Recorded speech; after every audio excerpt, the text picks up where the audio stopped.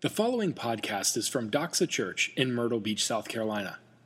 For more information about Doxa Church, please visit us online at www.doxachurch.org. So we're working through a series. It's called Exodus, Our Journey. And the idea that we mentioned last week is that, really, life is a journey, right? In fact, it's a journey of journeys.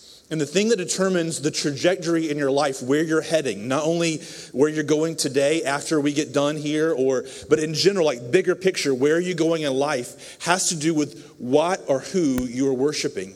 That we are all worshipers. And how that's why the book of Exodus starts with a people in bondage, a people in slavery, but it ends with God telling them, this is how you worship me. Because the thing that the Israelites needed to be delivered from wasn't just their actual bondage and slavery and making bricks and building pyramids and cities and whatever else they were doing. But the thing that they needed to be delivered from was from worshiping worthless or vain idols, the things that you and I need to be delivered from. When we say vain idols, we're not talking about actual something that you have set up in your living room, but what in your life do you deem to be of highest value? And the way that you can do a test and know what is it in the world that I'm worshiping, what do I deem to be of highest value, is what if it happens tomorrow morning, it makes the rest of your week. And if it doesn't happen tomorrow morning, the rest of your day, the rest of your week is ruined. That's what you worship. It could be your looks, it could be your relationship, it could be your job, it could be your bank account, it could be all kinds of things, but you and I always worship something. We find something of highest value, and that's what we set ourselves on. And so our desire as we go through the book of Exodus is that we would see ourselves in the people of Israel, the children of Israel's journey, in their exodus, which is what that means. It means to be leaving something and going somewhere else. It's their journey, that we would find ourselves in that journey. That you would see and I would see myself in a people that God rescued for himself and for his glory in amazing ways. And how many people in here, if you're a believer in Jesus Christ, if you look back in your life, the way God rescued you is amazing. But just as you and I do, the Israelites forgot. And they would forget over and over and over again, that we would see ourselves in that story. And that we would see ourselves as a body of Christ in the story of the people of Israel itself, a people of bondage who were pulled out of slavery and made into a nation. Before they weren't a nation, they were just like some people descended from a guy named Abraham. And then he takes them out of Egypt and he makes them into a nation, just like he brings us out of our bondage and slavery individually. And together he creates a new people, his church, for his glory, a place for his presence to dwell. So the background as we head into chapter 2 is that there was a guy named Abraham, or his name was Abram at the time, and he was just kind of out chilling around, and God appeared to him and he said, here's the deal, Abram, I'm going to make you a great nation. You're going to be my favored one, and you're going to have a lot of, your babies are going to have a lot of babies, they're going to have a lot of babies, and you're going to have a big old nation that's going to come from you.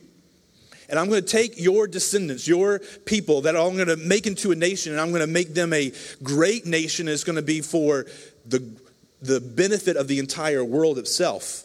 But he has a kid named Isaac, and Isaac has a kid named Jacob, who also his name was Israel. So that's where we get the name Israel from, because he was also known as Israel. He had 12 sons. He had a favorite son named Joseph. He made him a coat of many colors. That would be like, I don't know, back in the day, whenever I was a kid, he gave him a pair of Jordans, and he didn't give any of the other kids a pair of Jordans. And the other kids got jealous about that, and they were jealous enough that they threw him into a pit and acted like he was dead, and they sold him into slavery. So, rough neighborhood. And Joseph ends up in Egypt. He's sold into slavery and goes through some really rough stuff. And then he ends up in an incredible line of circumstances. He ends up being the second in charge of all of Egypt, which was at the time the most powerful nation on the face of the earth. And then Joseph pulls the rest of his brothers. They all come out and they camp out in Egypt and they start to live there. And God blesses them. And they start to have more and more and more babies. The prophecy, the promise to Abraham, which is what his name was turned into, starts to become true. This 70 people that end up going to Egypt end up being thousands upon thousands upon thousands of people. And they become so large that the nation of Egypt, they get kind of jealous, like, picture here, well, no, I'm not going to name any names, but politicians who have problems with people coming into the nation and think, hey, they're sapping all our resources and energy, and they could turn on us one day. So I'm not naming any names. They could turn on us one day, and they said, here's what we're going to do. They didn't send them back home, though. They turned them into slaves. And so they turned them into slaves, and they forced them to work for them and to build the pyramids and whatever else they built. They ruthlessly controlled them. The more they controlled them, the more babies they had and the mightier they became. They couldn't keep them down. It's interesting how the thing that, when Joseph ended up going to Egypt and his brothers and his father ended up coming and live there, it's because there's a great famine in all the world. And Joseph is the one who helps save them from death, from certain death, and provides for them. So Egypt becomes something of salvation for them, but what was salvation for them ends up turning into bondage. And this is just a side note. I don't know about you, but I think I've experienced that more than a couple of times. The thing that I think brings me happiness and salvation and joy and encouragement ends up being the thing that, fast forward a few weeks, a few years down the road, is the very thing that brings me bondage. I don't know if you've experienced that. But when we try to God provided for them, but when we try to build our own salvation, it often turns into bondage.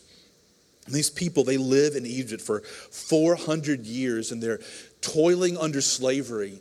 They're being ruthlessly controlled and pushed down. And the incredible thing and the sad thing and the thing that the author of Exodus wants us to feel in these first 2 chapters is that there's just sense of longing and loneliness, a need for help, but no help seems to be there. I don't know if you've experienced that in your life.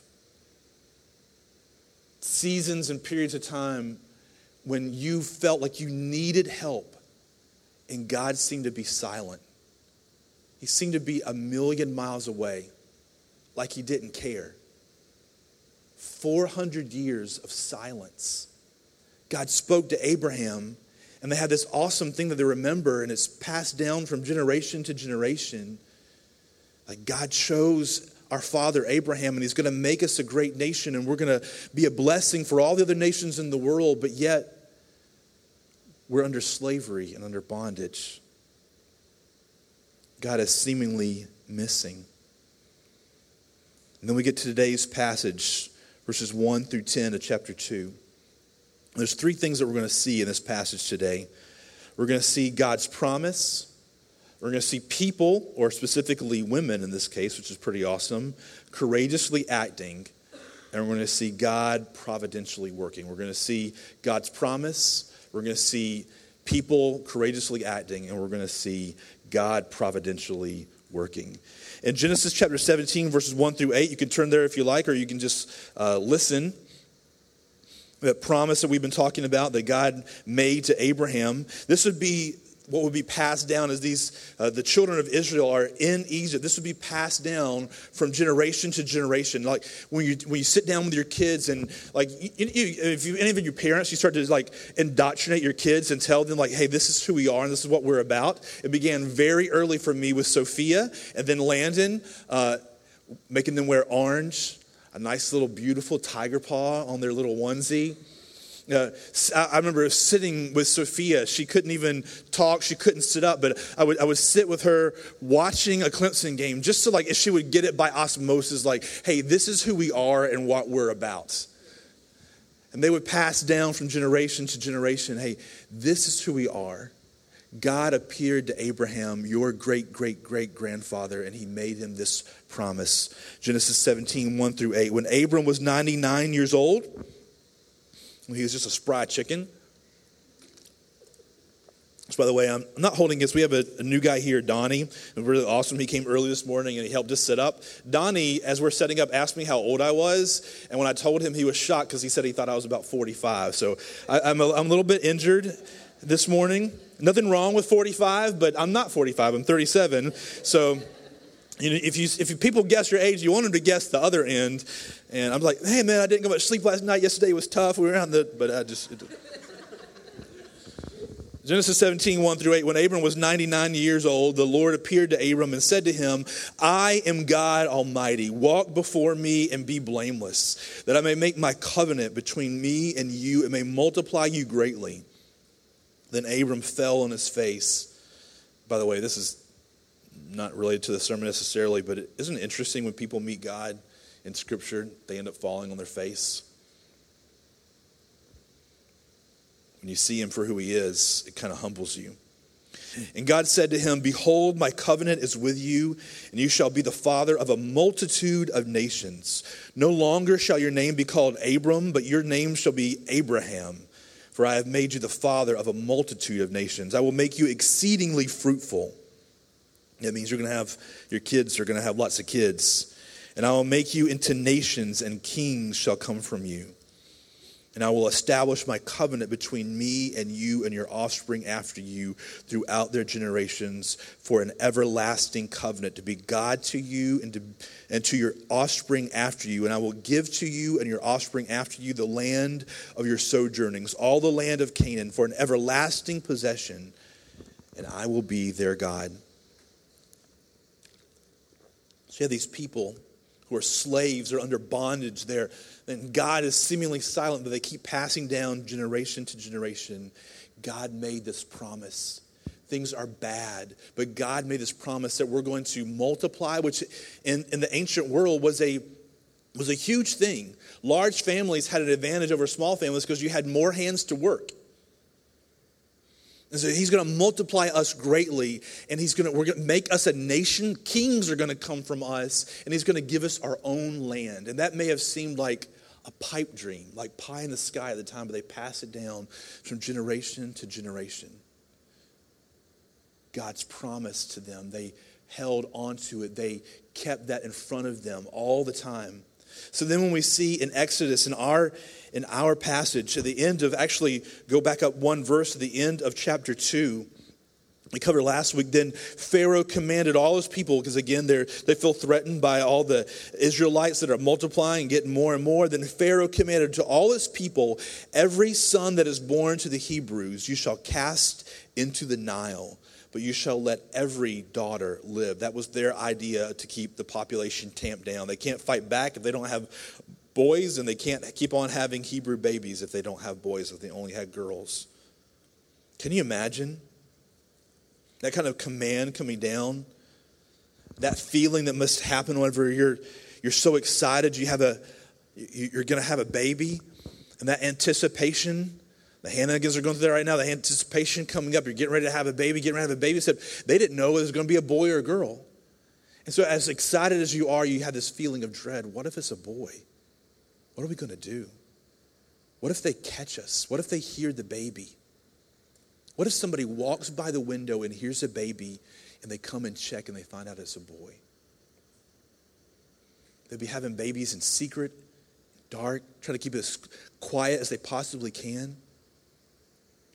And that's what we read. Now, a man from the house of Levi, that was one of the sons of Israel, went and took as his wife a Levite, so it was another woman of his clan. And the woman conceived and bore a son. And when she saw that he was a fine child, and what that means is that she just saw, she saw him and she loved him. She hid him for 3 months. It's when the little baby is like little tiny and you can keep him hidden. Not that you would ever try this, but I used to do this with Megan. Don't ever do this, but I used to do this game with Megan where I did a couple of things. One is for my mom, she came over one day and I took Sophia right before I saw her walking in, and I took Sophia and I rolled her up in a blanket and I told her it was a baby tamale.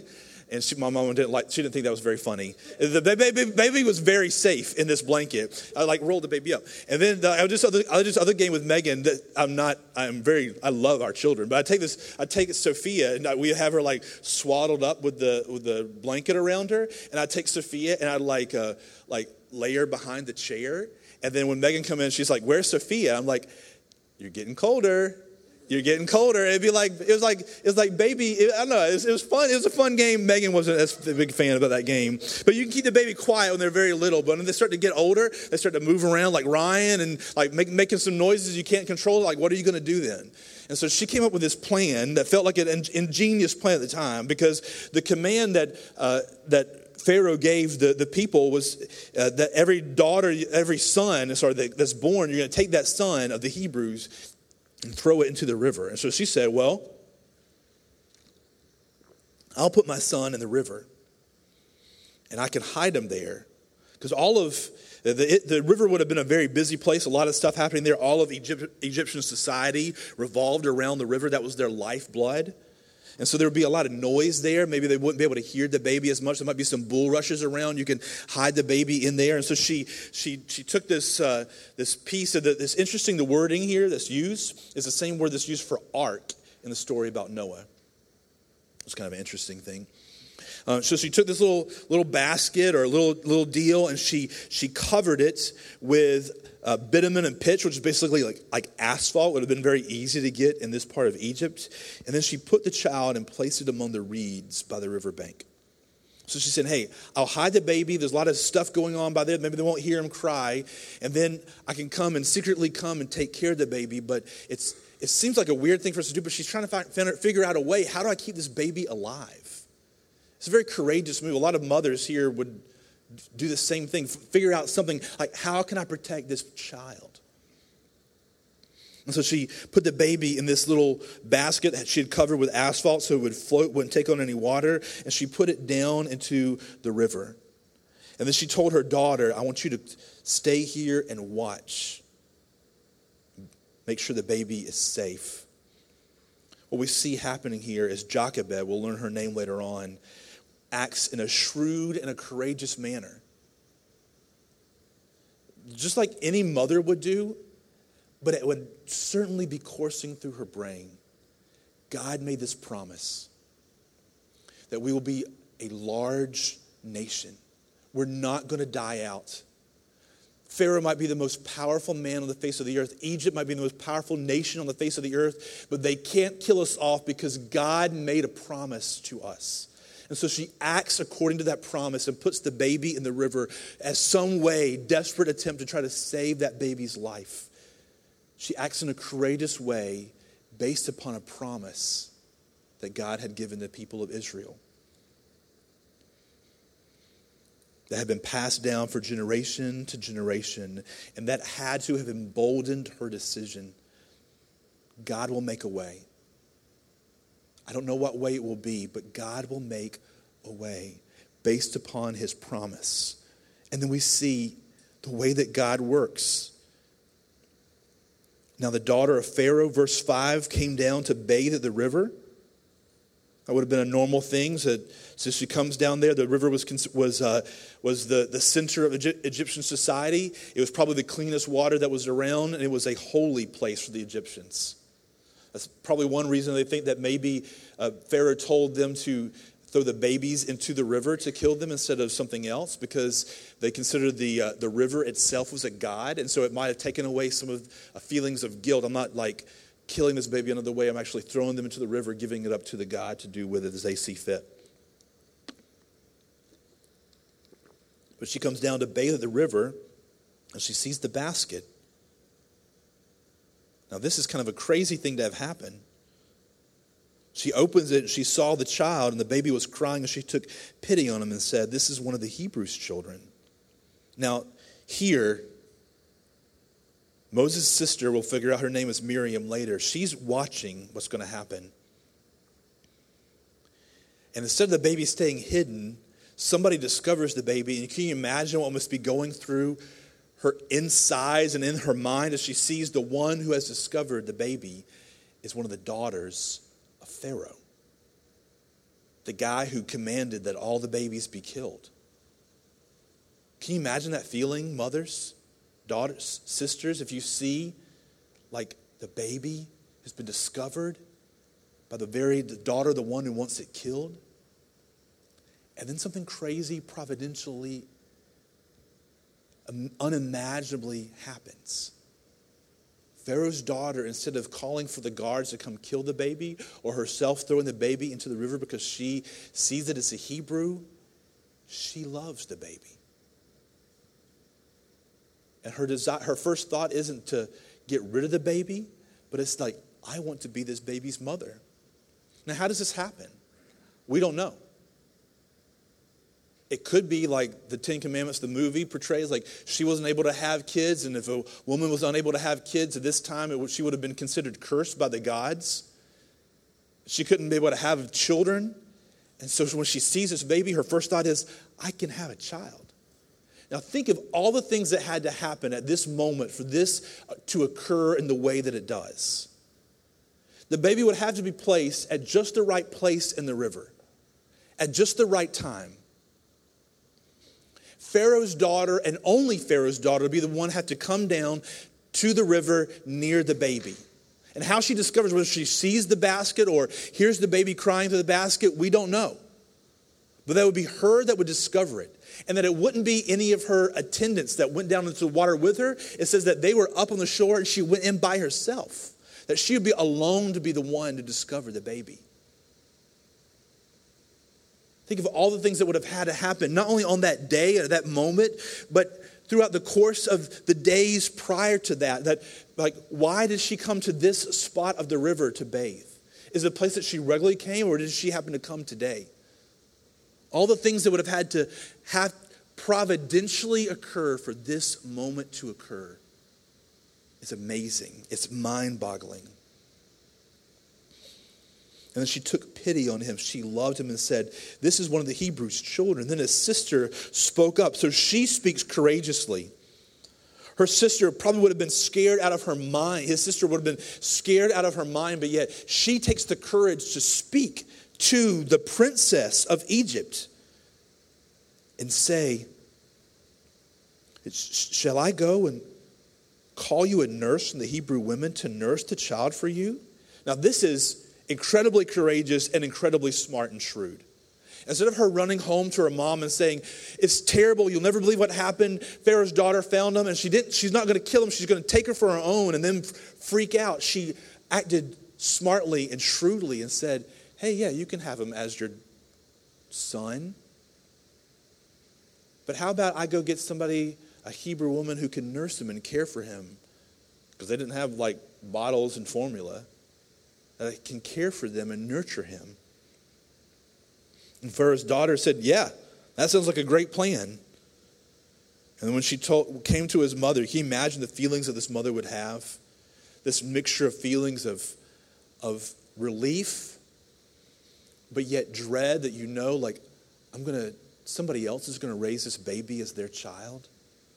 Because it says that at the end that she became Moses' mother. Pharaoh's daughter did. But in the meantime, his actual mother was able to care for him, nurture him, and love him.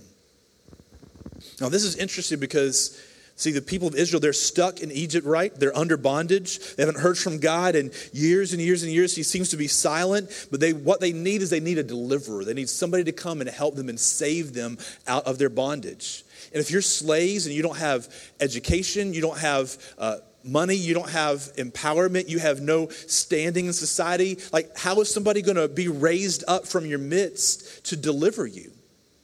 The one who would come to deliver them would have to be one of them, actually had to be one of the Hebrews, one of the Israelites who would actually be one of them. He'd also have to be somebody who would care about them, but he'd have to be somebody who would have the ability to exert influence. So this is the unique place that Moses is placed in as a child, as a baby, as a kid. He's a Hebrew. He's reared by his parents for his first 3 years. Those incredibly important years where they're instilling you with values and identity. So he's identifying and loving the Hebrew people. He understands that he is one.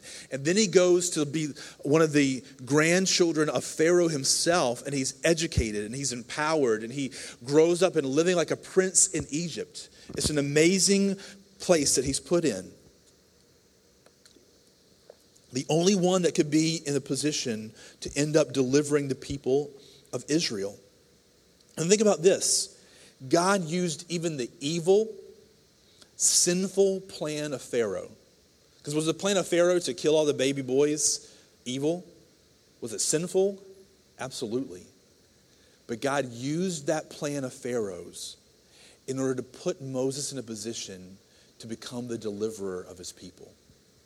Moses never would have made it into Pharaoh's house if Pharaoh hadn't himself been the one who made the command for him to be killed. That's why he was placed in a basket in the river and discovered and adopted. Pharaoh's own command. He's the most powerful man in the most powerful country in the face of the earth. Pharaoh's own plan is circumvented by God himself, providentially moving in the background where nobody saw it. Nobody knew it at the time. They felt like God was a million miles away, and yet God was working in the background. It's called providence. The meaning of the word providence means to see or to foresee. And what that means is it's not like just to see ahead, but it's to see ahead and to make sure that that happens. It's sort of like that feeling. I was watching football last night, and you see like a punt returner or a kick returner, and he's standing there, and you see the kick. I saw there's an article in one of the papers, I think New York Times or something this week. It's called the longest 5 seconds in sports. And it's those 5 seconds where that player's standing there and he sees the ball get kicked off and it's way up in the air and it's coming down, and all the other team, every one of the other team are all barreling down to disconnect him from the ball that is now coming in. So he has to see the ball. He has to see the people that are coming. He has to anticipate what is going on. He has to have the best kick returners are able to see where the ball is coming, position themselves for the ball, see where the people are coming, and position himself so that he can make it through them to the end zone. That's providence. God not only sees ahead, but he anticipates what is coming and positions things in such a way so that his plan is accomplished. That's what we see happen here in this story. Jochebed didn't know what was going to happen. Pharaoh's daughter didn't know what was going to happen. Miriam didn't know what was going to happen on this day. God providentially foresaw and maneuvered things in such a way that his plan would be accomplished at that moment. The word providence means prevision and provision all at the same time. So to see God's wisdom, whenever he's unfolding his plan, he had a plan here. The people in Israel, they probably felt like God had forgotten them, or maybe he wasn't even real. But God's plan is multifaceted. It is, if you've ever heard of a theological term called manifold. Anybody ever heard that term? I was in a conversation with Doug and David yesterday, and the word manifold came up. It wasn't this meaning. They were talking about cars. I had no idea. I wanted to ask Doug, what is a manifold? But I felt like I was going to be stupid if I asked him that, so I just let it roll. And that would probably be hard to put that manifold on there.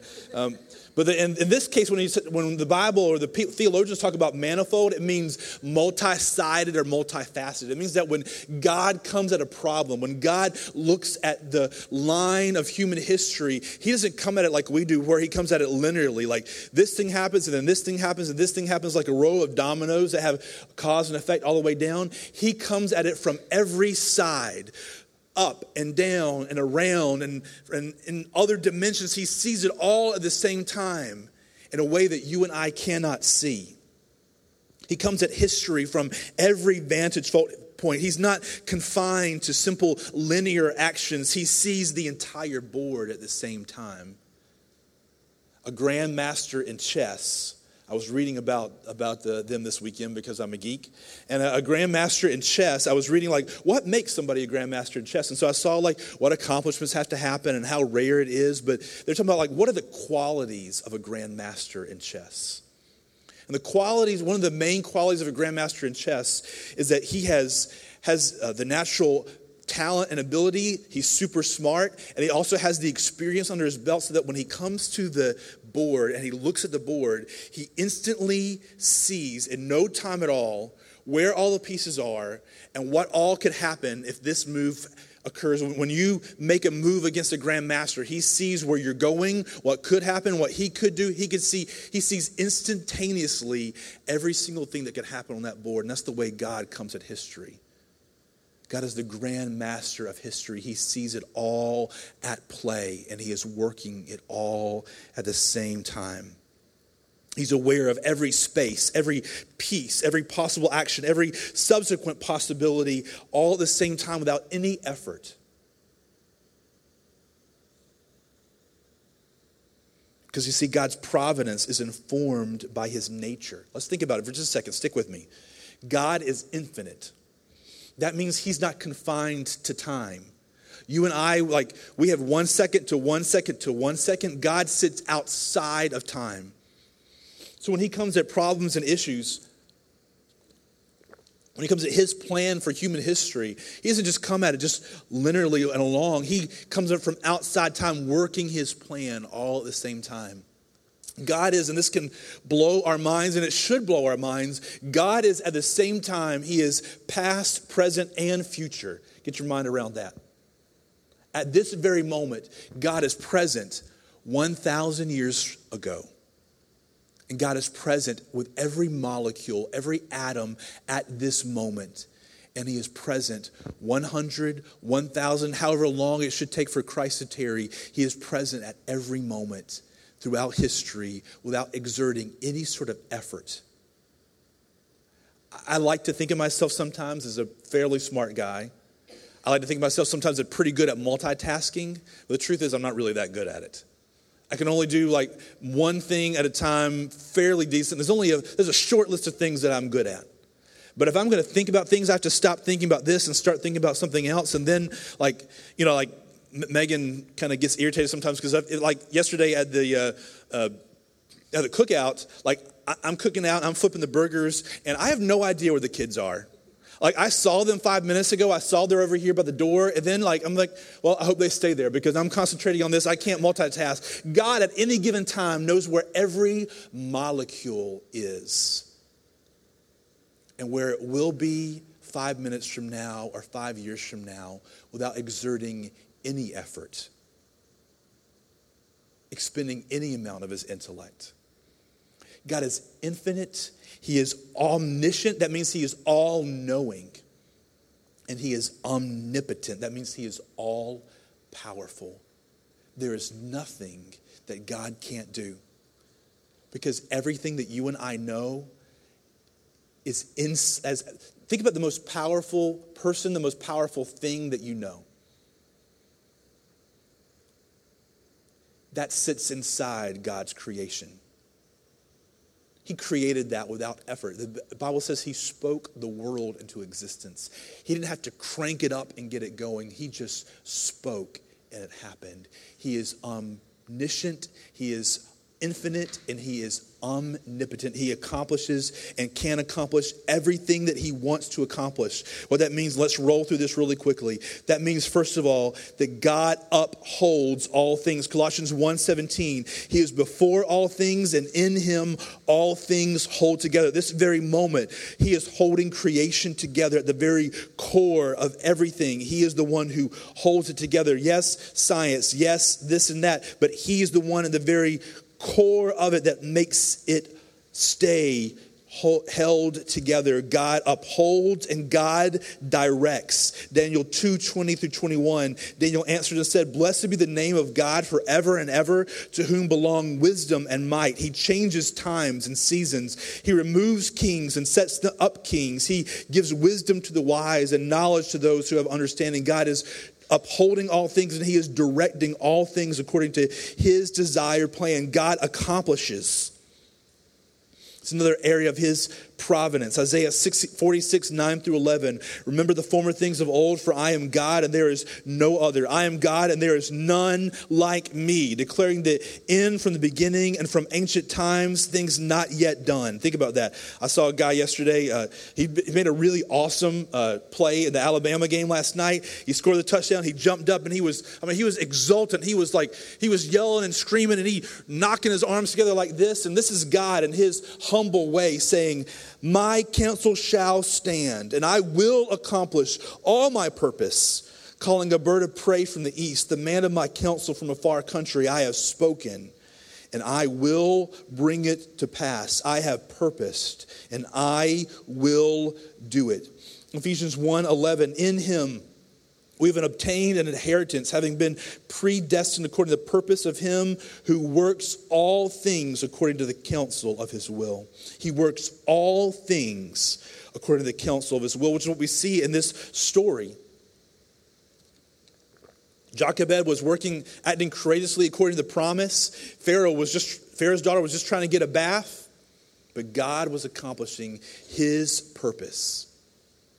That means sometimes he will use natural and he will use supernatural means. Sometimes we say like, hey, it's a God thing. Right? Like that's a kind of Christian talk. We say, oh man, that happened yesterday. Like that was a God thing. And I'm not denying absolutely. But sometimes God works through everyday things. Pharaoh's daughter was just going down to get cleaned. She found a son that would end up delivering God's people. Change the course of human history. Sometimes it's natural, sometimes it's supernatural means. That means sometimes it's through a miracle, and sometimes it's through everyday occurrences. Sometimes it's according to our plans. Jochebed had a plan to save her son. She didn't know how it was going to end, but she had a plan to save her son. She did. Pharaoh's daughter, again, just trying to get clean. Sometimes it's a surprise. But however and whenever, God is at work. God not only upholds and directs and accomplishes, but he governs. I know this is a lot of scripture, but I just wanted for us to just be awash in the scripture references this morning about these things. The God who made the world and everything in it, being Lord of heaven and earth, does not live in temples made by man, nor is he served by human hands as though he needed anything, since he himself gives to all mankind life and breath and everything. And he made from one man every nation of mankind to live on all the face of the earth, having determined allotted periods and the boundaries of their dwelling place. God governs this world. What that means is, therefore, God alone rightfully deserves all the glory. Look, Jochebed acted in faith and in courage. Moses would end up being a courageous, righteous, upstanding, brave man. But God gets all the glory because he's the one who set it all up from the very beginning, through the middle, all the way to the end. Now, there are certain ripples of this truth that are kind of difficult to get our head around. Because if this is true, if God is upholding and he's directing and he's accomplishing and he's governing all things, whether it's supernatural or natural, then what do I do about my daily circumstances? Like, how do I view them?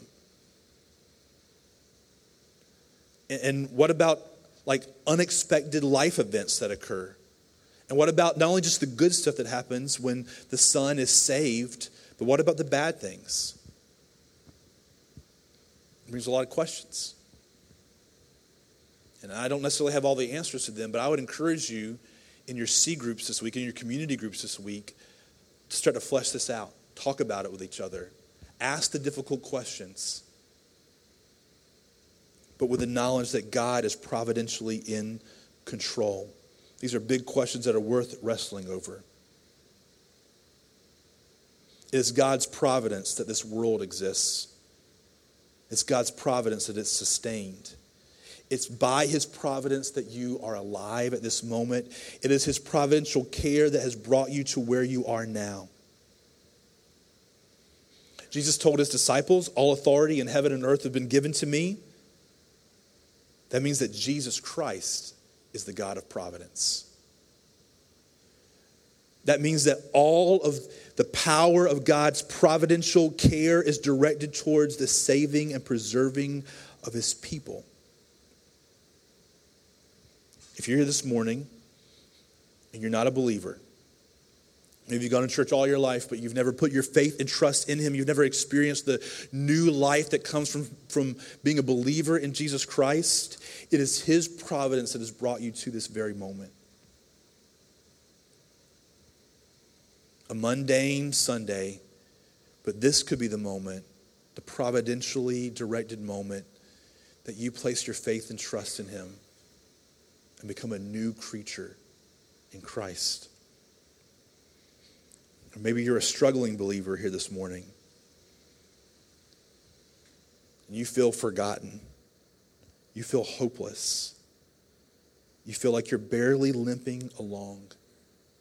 Remember, 400 years passed for the Israelites between them hearing God or seeing God move in their lives. They didn't even know what to call their God. Hadn't even given them their name yet. They just knew he was the God of Abraham. The days were dark and he was seemingly absent. But all the while, God was working in the background for their good and his glory. So when you and I are in dark days, difficult times, it may not necessarily make it easier, but it can give us hope and peace because we know that God is providentially working his plan. You and I don't see the whole board, but he sees it all.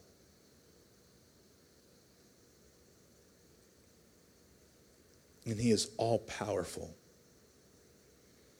That's why for all of us, we should leave here today. We should, as we approach the table to celebrate the body and blood of Jesus Christ shed for us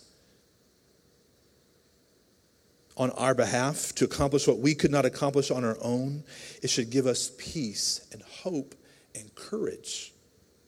You and I can act in courage in our daily life to do what God has called us to do according to the promises and commands that he's given us because we know God is providentially in control, no matter what things look like around us.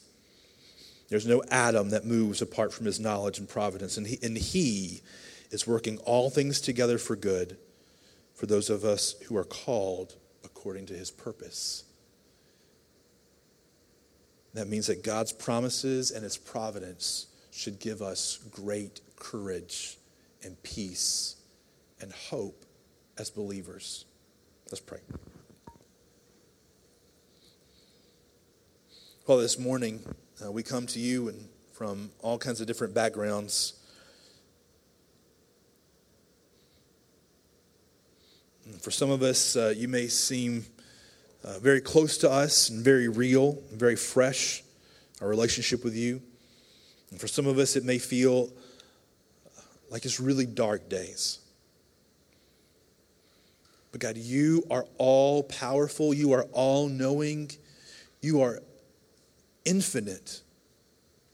Father, I pray that there would be a taste of that upon our lips and upon our hearts and upon our minds this morning as we celebrate your body and blood and we worship you. And as we leave here, we leave buoyed by the knowledge that you are in control and you are working your plan. So therefore we can have peace and hope and act in courage. And it's in your Son's name we pray. Amen. Thank you for listening to this podcast from Doxa Church. We are so glad that you took the time to join us today. At Doxa, we exist to make disciples who joyfully worship Jesus with their whole lives. We invite you to join us. Doxa Church meets at 10 a.m. every Sunday at River Oaks Elementary School. For more information about Doxa Church, please visit us online at www.doxachurch.org.